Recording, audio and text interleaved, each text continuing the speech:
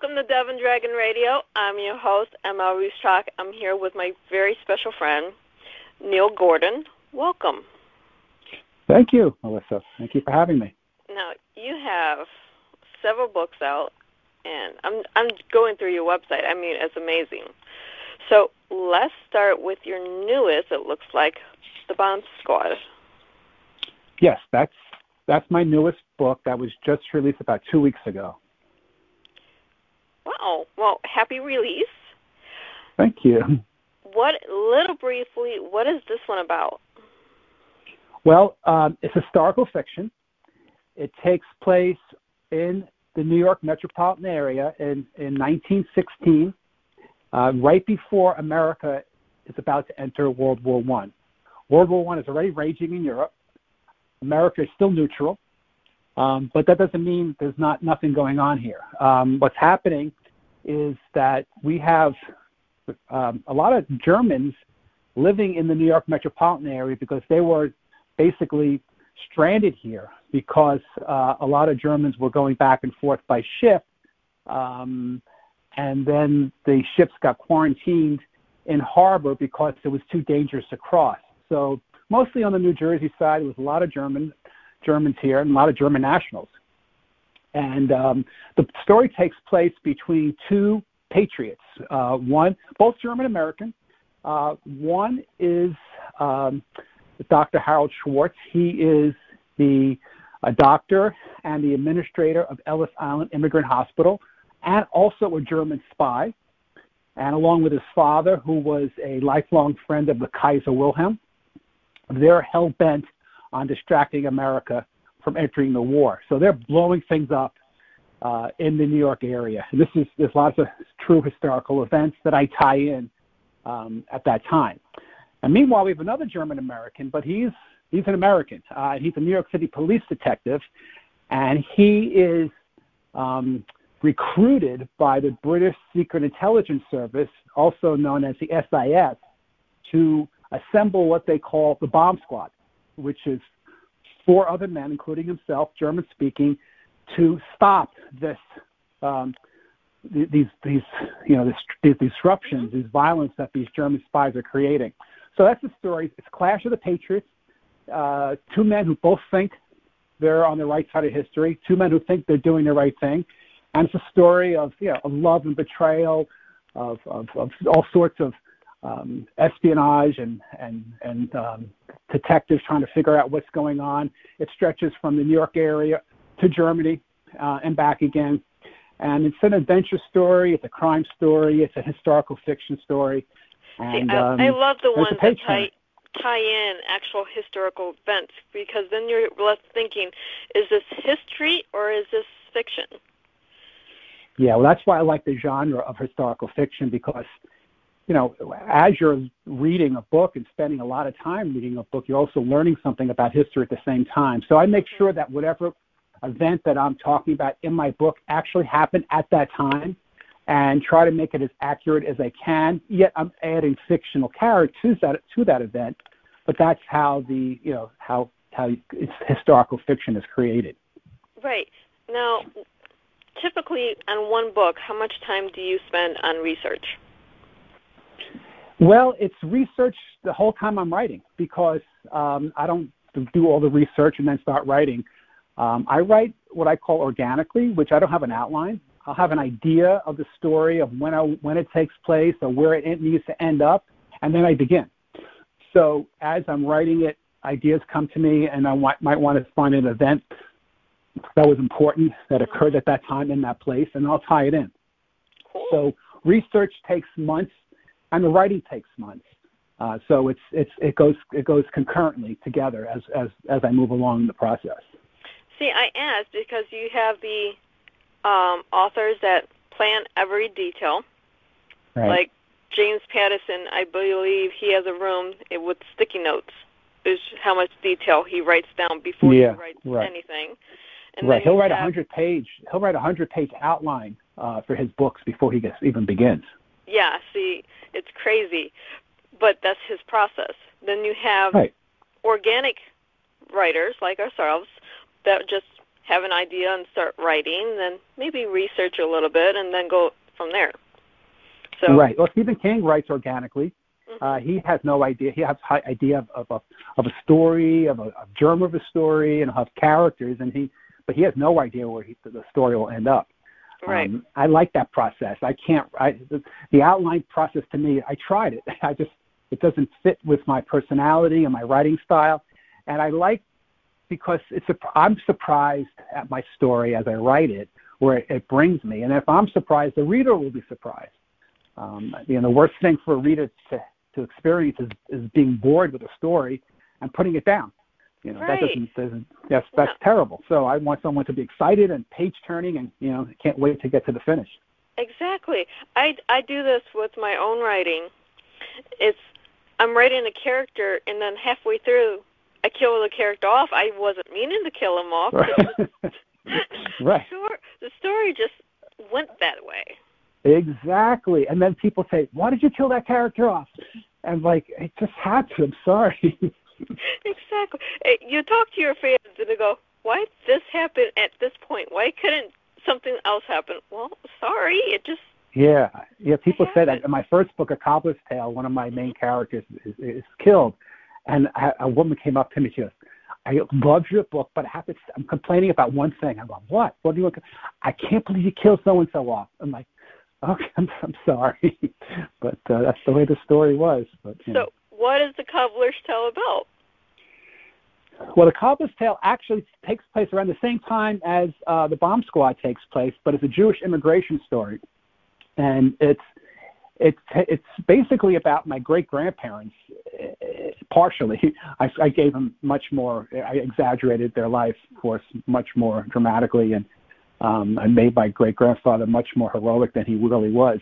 But it starts off in Poland, which at that time it wasn't called Poland. It was part of the Austrian-Hungarian Empire in the region called Galicia. And they lived in a shtetl, which is a little Jewish village. And, at that time, people were immigrating to America, and in particular to the Lower East Side of Manhattan. So my great-grandfather decided he was going to immigrate, and he's a cobbler, and he was going to go first, get his business established, find a place to live, and then come back a year later and get his family, right. Which included his pregnant wife and 3 children, and one of the 3 children was my grandfather, and he was going to go back and get them. But as things turned out, he didn't go back in a year, and a couple of years later, World War I broke out, and he couldn't go back, and from there, that's how the story begins. I'm not going to say anything more because I'll just be giving spoilers away. Right. We don't want spoilers, but at the same time, people have to understand during the 1900s, right before World War I and World War II, a lot of the immigrants would come over, start their business or find work, and then either send for their family or go back to retrieve their family. And yeah, it was very common. Yeah, right. There was nothing wrong with that. That was what they were doing. Because you don't... Yeah, but what Pincus did, though, he waited too long. He was a little bit too greedy. He stayed here too long. He was too interested in his business. He was supposed to go back in a year. He waited a couple of years, and then it was too late. And they lived in the bloodiest area, one of the bloodiest areas of the war, and on the European continent. You had, the fighting in France, which was extremely bloody, but also the fighting in the Polish area also was very bloody between the Austrians and the Germans versus the Russians, and that was very, very bloody area. So they lived in a war zone for the entire war. You don't think about all the history that our ancestors went through. And yeah, it was hard. Yes, and I'm glad that we have historical fiction writers, because now you're teaching a little bit of the history that's not taught in schools, but at the same time, you're doing it in a way that's entertaining and enlightening to a natural reader. Exactly. So that was A Cobbler's Tale. The next book was Moonflower, which also was historical fiction, but that took place in the 1670s. Also in New York, but it was before it was called New York. It was called New Amsterdam, and it was controlled by the Dutch. And this book takes place right when the English are about to take over New York area from the Dutch. And this is a story about about a teenage boy, 17, 18-year-old boy, who ends up living with Native Americans. And the way the story begins, he's going to go on this quest to connect with the Great Spirit. And in order to connect with the Great Spirit, the shaman is going to give him this concoction that's made from the seeds of the moonflower, which is a flower that blooms only at night. Mm-hmm. And it's called, and we have that plant growing around here today too. It's called datura. It's hallucinogenic, very powerful. But under the auspices and guidance of a shaman, when you drink the moonflower concoction, you lose your memory.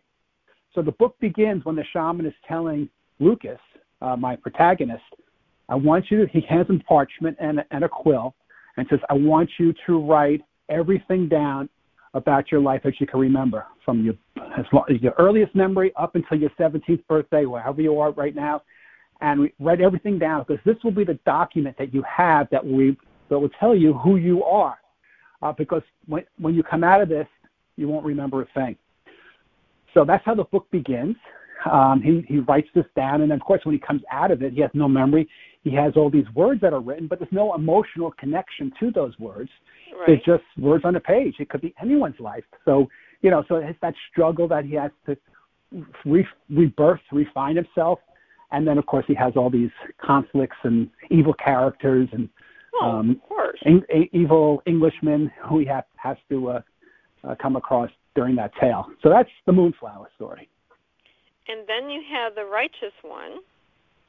Yes, and that's book 2 to A Cobbler's Tale, which takes place in 1960, where my grandfather's again, I give my grandfather all sorts of mystical powers in this. This is not historical fiction. It's metaphysical fiction, because this takes place that the main character has these powers. He has this connection to God, and he has these powers that when someone is about to pass, and Moshe, who's the main character, is there when whoever is passing away, he can actually make that connection so that person actually can see God right before they pass. He also has the power of making people feel calm and feel good when they're around him. But it was a power that he hasn't used since he was a child, and talked about in the first book, A Cobbler's Tale. But there's danger in New York, in the Bronx, and this evil character is involved, and Moshe is called upon to resurrect these powers that he once had, and they have to try to destroy this evil. And the only way they can do this is in the dream world. So that's the metaphysical part about the story. So I talk about lucid dreaming and Kabbalah, Jewish mysticism, that very evil character and a very good character. So that was my journey into metaphysical fiction. And then I mentioned, I'm sorry, go ahead. It looks like it came out really well. Yeah, it was. I really had fun writing that story. I actually I try to put in all my books, except for the Bomb Squad. That's pretty straight. I don't have any metaphysical content in there at all. But all the other stories, The Cobbler's Tale, Moonflower, and my newest book that's coming out in a couple of weeks, Hope City, has all those elements of the mysticism into the stories. Well, since we do have a new release coming out, what is your new release about?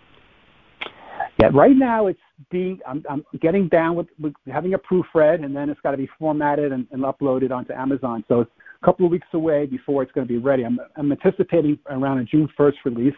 Mm-hmm. This book is called Hope City. It takes place in 1898. This is the first book that's not taking place in the New York metropolitan area.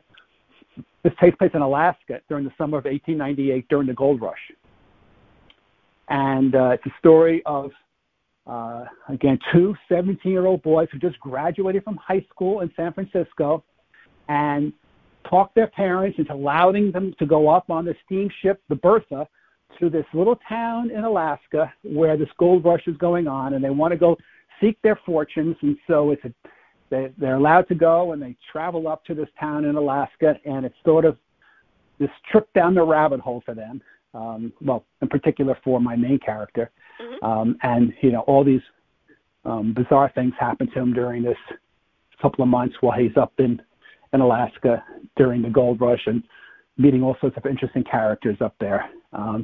So again, I'm not going to give away too much, but that's called Hope City, and that'll be out probably around June 1st. Awesome. Now, when did you decide you wanted to just start writing? Well, I started writing seriously when I first started Cobbler's Tale, which is a couple of years ago now. Mm-hmm. I've always wanted to write fiction. I've written several business books, mm-hmm. Coaching books, and business books in my profession, nonfiction, obviously. But I always loved the idea of being a writer, of being an author, of being a novelist. And I just got kickstarted a couple of years ago, like 2017, to get going, and that's all it took. It got that. I started the engine, and it's still roaring away. So I love the process. I love writing. I love having a creative outlet, mm-hmm. where I could always be producing something and being productive. So even during this 4 weeks I've been locked up, it's been wonderful for me as a writer to have all this extra free time to sit and write. So it's been very productive for me to do that. I love it, and I also love being a writer. It's really a very rewarding thing to do when people come to you after they read your book and tell you how much they've loved it. When you compare artists, different types of artists, mm-hmm. one to another, if you're a painter, or if you go into a museum, a patron of the arts may just spend a couple of hours at a museum and then come home. Or if you love music and like to go to concerts, if you go to a concert, it might be a couple hours at a concert. You like it and you go home. But when you have to read a book, when you sit down and reading a book, you're investing weeks and sometimes months in reading that book. So, you're asking a lot of a reader who's going to take your work and delve into it and then get back to you and let you know how they feel about it. So it's a big investment for the audience to pick up one of your books and read them. So I really like that part of it. And then when I hear positive things coming back, that's extremely rewarding. Exactly. We love our readers so much as authors. We love our reviews. That's how we grow as authors, is our reviews. Yeah. If you come up to an author and start talking about our books, you just made our year. Yeah, exactly. That's my favorite topic, if someone wants to talk to me about my book. Exactly. And then we're listening to everything you're saying. That way we can incorporate it somewhere, somehow, in another book. Yeah, very true. What I like to do for your audience, mm-hmm. and you sort of led me into this, because, as you said, reviews are very important, and it's always the hardest thing to get for a writer, especially get your reviews on Amazon. I once heard or figured that for every 100 books that you sell, you can get one review. Mm-hmm. So that's not a very good batting average in terms of getting reviews. But it's not that people don't like your book, it's just people don't leave reviews. Right. So what I would like to do for your audience as a gift to you and to your audience is offer a free download of my book, The Bomb Squad, in exchange for a review. So if they want to email me, I will then return a PDF copy of my book. Hopefully they'll read it, and hopefully they'll give me a review, and hopefully they'll give me 5 stars. And it works for me and it works for them. So they get a free copy of my book, and hopefully I can get a nice review. So if they email me at neilperrygordon@gmail.com, I'll send them a PDF copy of the book, The Bomb Squad. Awesome. And I'll make sure that link for your email is also in the YouTube video and wherever else I post it, so they can actually get your email right on the post. Perfect. So this works great. This is why I love organic radio, because we can do little things like this. It's not scripted. Yeah, it's fun. And we have so much fun doing different things. Now, I know you have a book coming out. With all this free time that you have to write, are you working on something? Yes, I have just finished the first draft of a new manuscript. That the book, I won't get to my editor probably till June. So in terms of publishing, probably the earliest this will be published will be in August, I'm guessing. But it's called White Slave. It's a darker story than I've ever written before. I'm sort of challenging myself to going to places where I never thought I would go. But when I sort of mentioned the story idea in two of my books. It's a little seed that's planted, and when I talk about it a bit, but it talks about it's about sex slaves in the 1930, and so I was like, God, can I write this type of book? And I was like, I'm going to try to do it, and I made it through. I got down the first draft, and I'm going to go back now and make sure it's as dark and and emotional as I could possibly make it. But as a writer or as any artist, you always want to try to evolve and challenge yourself to new things that you're not comfortable with doing. Right. Because that's the whole idea is, to go out of your comfort zone. So I tried doing that with this book.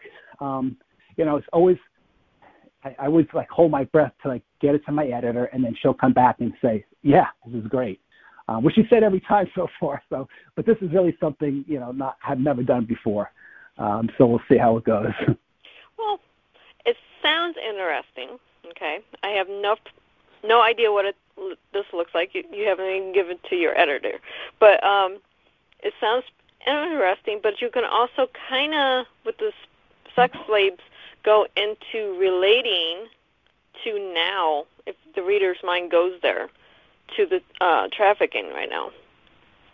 Yeah, well, it's interesting because this whole thing with this, with trafficking, there was some articles that were written about this, Jeffrey, who that guy in New York, Jeffrey Stein, was it, who killed himself in prison, who was sex trafficking young women in Manhattan, getting the young girls.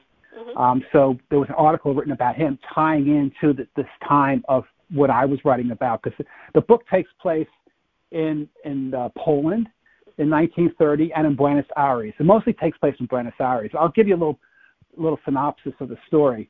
There was this Jewish mafiosa type group called Z Migdal, and what they would do, they would go to Poland and they would go to these Jewish shtetls where everyone was very poor, and they would put advertisements up in the synagogue advertising rich Argentinian men who want to marry young Jewish women and bring them back to Buenos Aires. But it was a deceitful thing. They were actually bringing them back as sex slaves and putting them in brothels as sex slaves in Buenos Aires. And it was rampant all throughout Buenos Aires and other surrounding cities during the late 20s and mid-30s. So this really happened. And this was trafficking going on back then. So my story is, it's a love story that begins in Poland. The Jewish girl wants to marry a non-Jewish boy. Father's like, no way is this happening. He panics, basically sells his daughter to this rich Argentinian man who's one of these recruiters for the Z Migdal, takes her back to Buenos Aires and puts her in a brothel as a sex slave. And, of course, my hero, her fiancé who loves her, has to go and rescue her. So that's a little synopsis of the story. It creates awesome. A lot of conflict. Yeah. Well, yeah, the whole thing is conflict, but at the same time, they make great stories. But you have to need conflict for a story. Yeah, it's the only way you get a story is if there's conflict. Exactly. But we're almost out of time. So where can our readers find you? Well, my website is the best, neilperrygordon.com. You can go right to my website. And if you want to just go right to my books, you can go to Amazon and look up my name, Neil Perry Gordon. under books, and I have all my books are available in ebook and in paperback. My first two are also available in audiobook, and the Bomb Squad and Righteous One are being recorded right now for audio. So in another couple of weeks or so, I'll have all 4 books available in ebook, paperback, and audio. Awesome. Well, it was great having you on the show. And when thank you. Your next book comes out, I'll love to have you on to talk about that one a little bit more. Thank you. You're welcome. And for all of our readers, don't forget to email Neil and get a free copy of the Bomb Squad, and all it takes is a review. So, happy reading, everyone.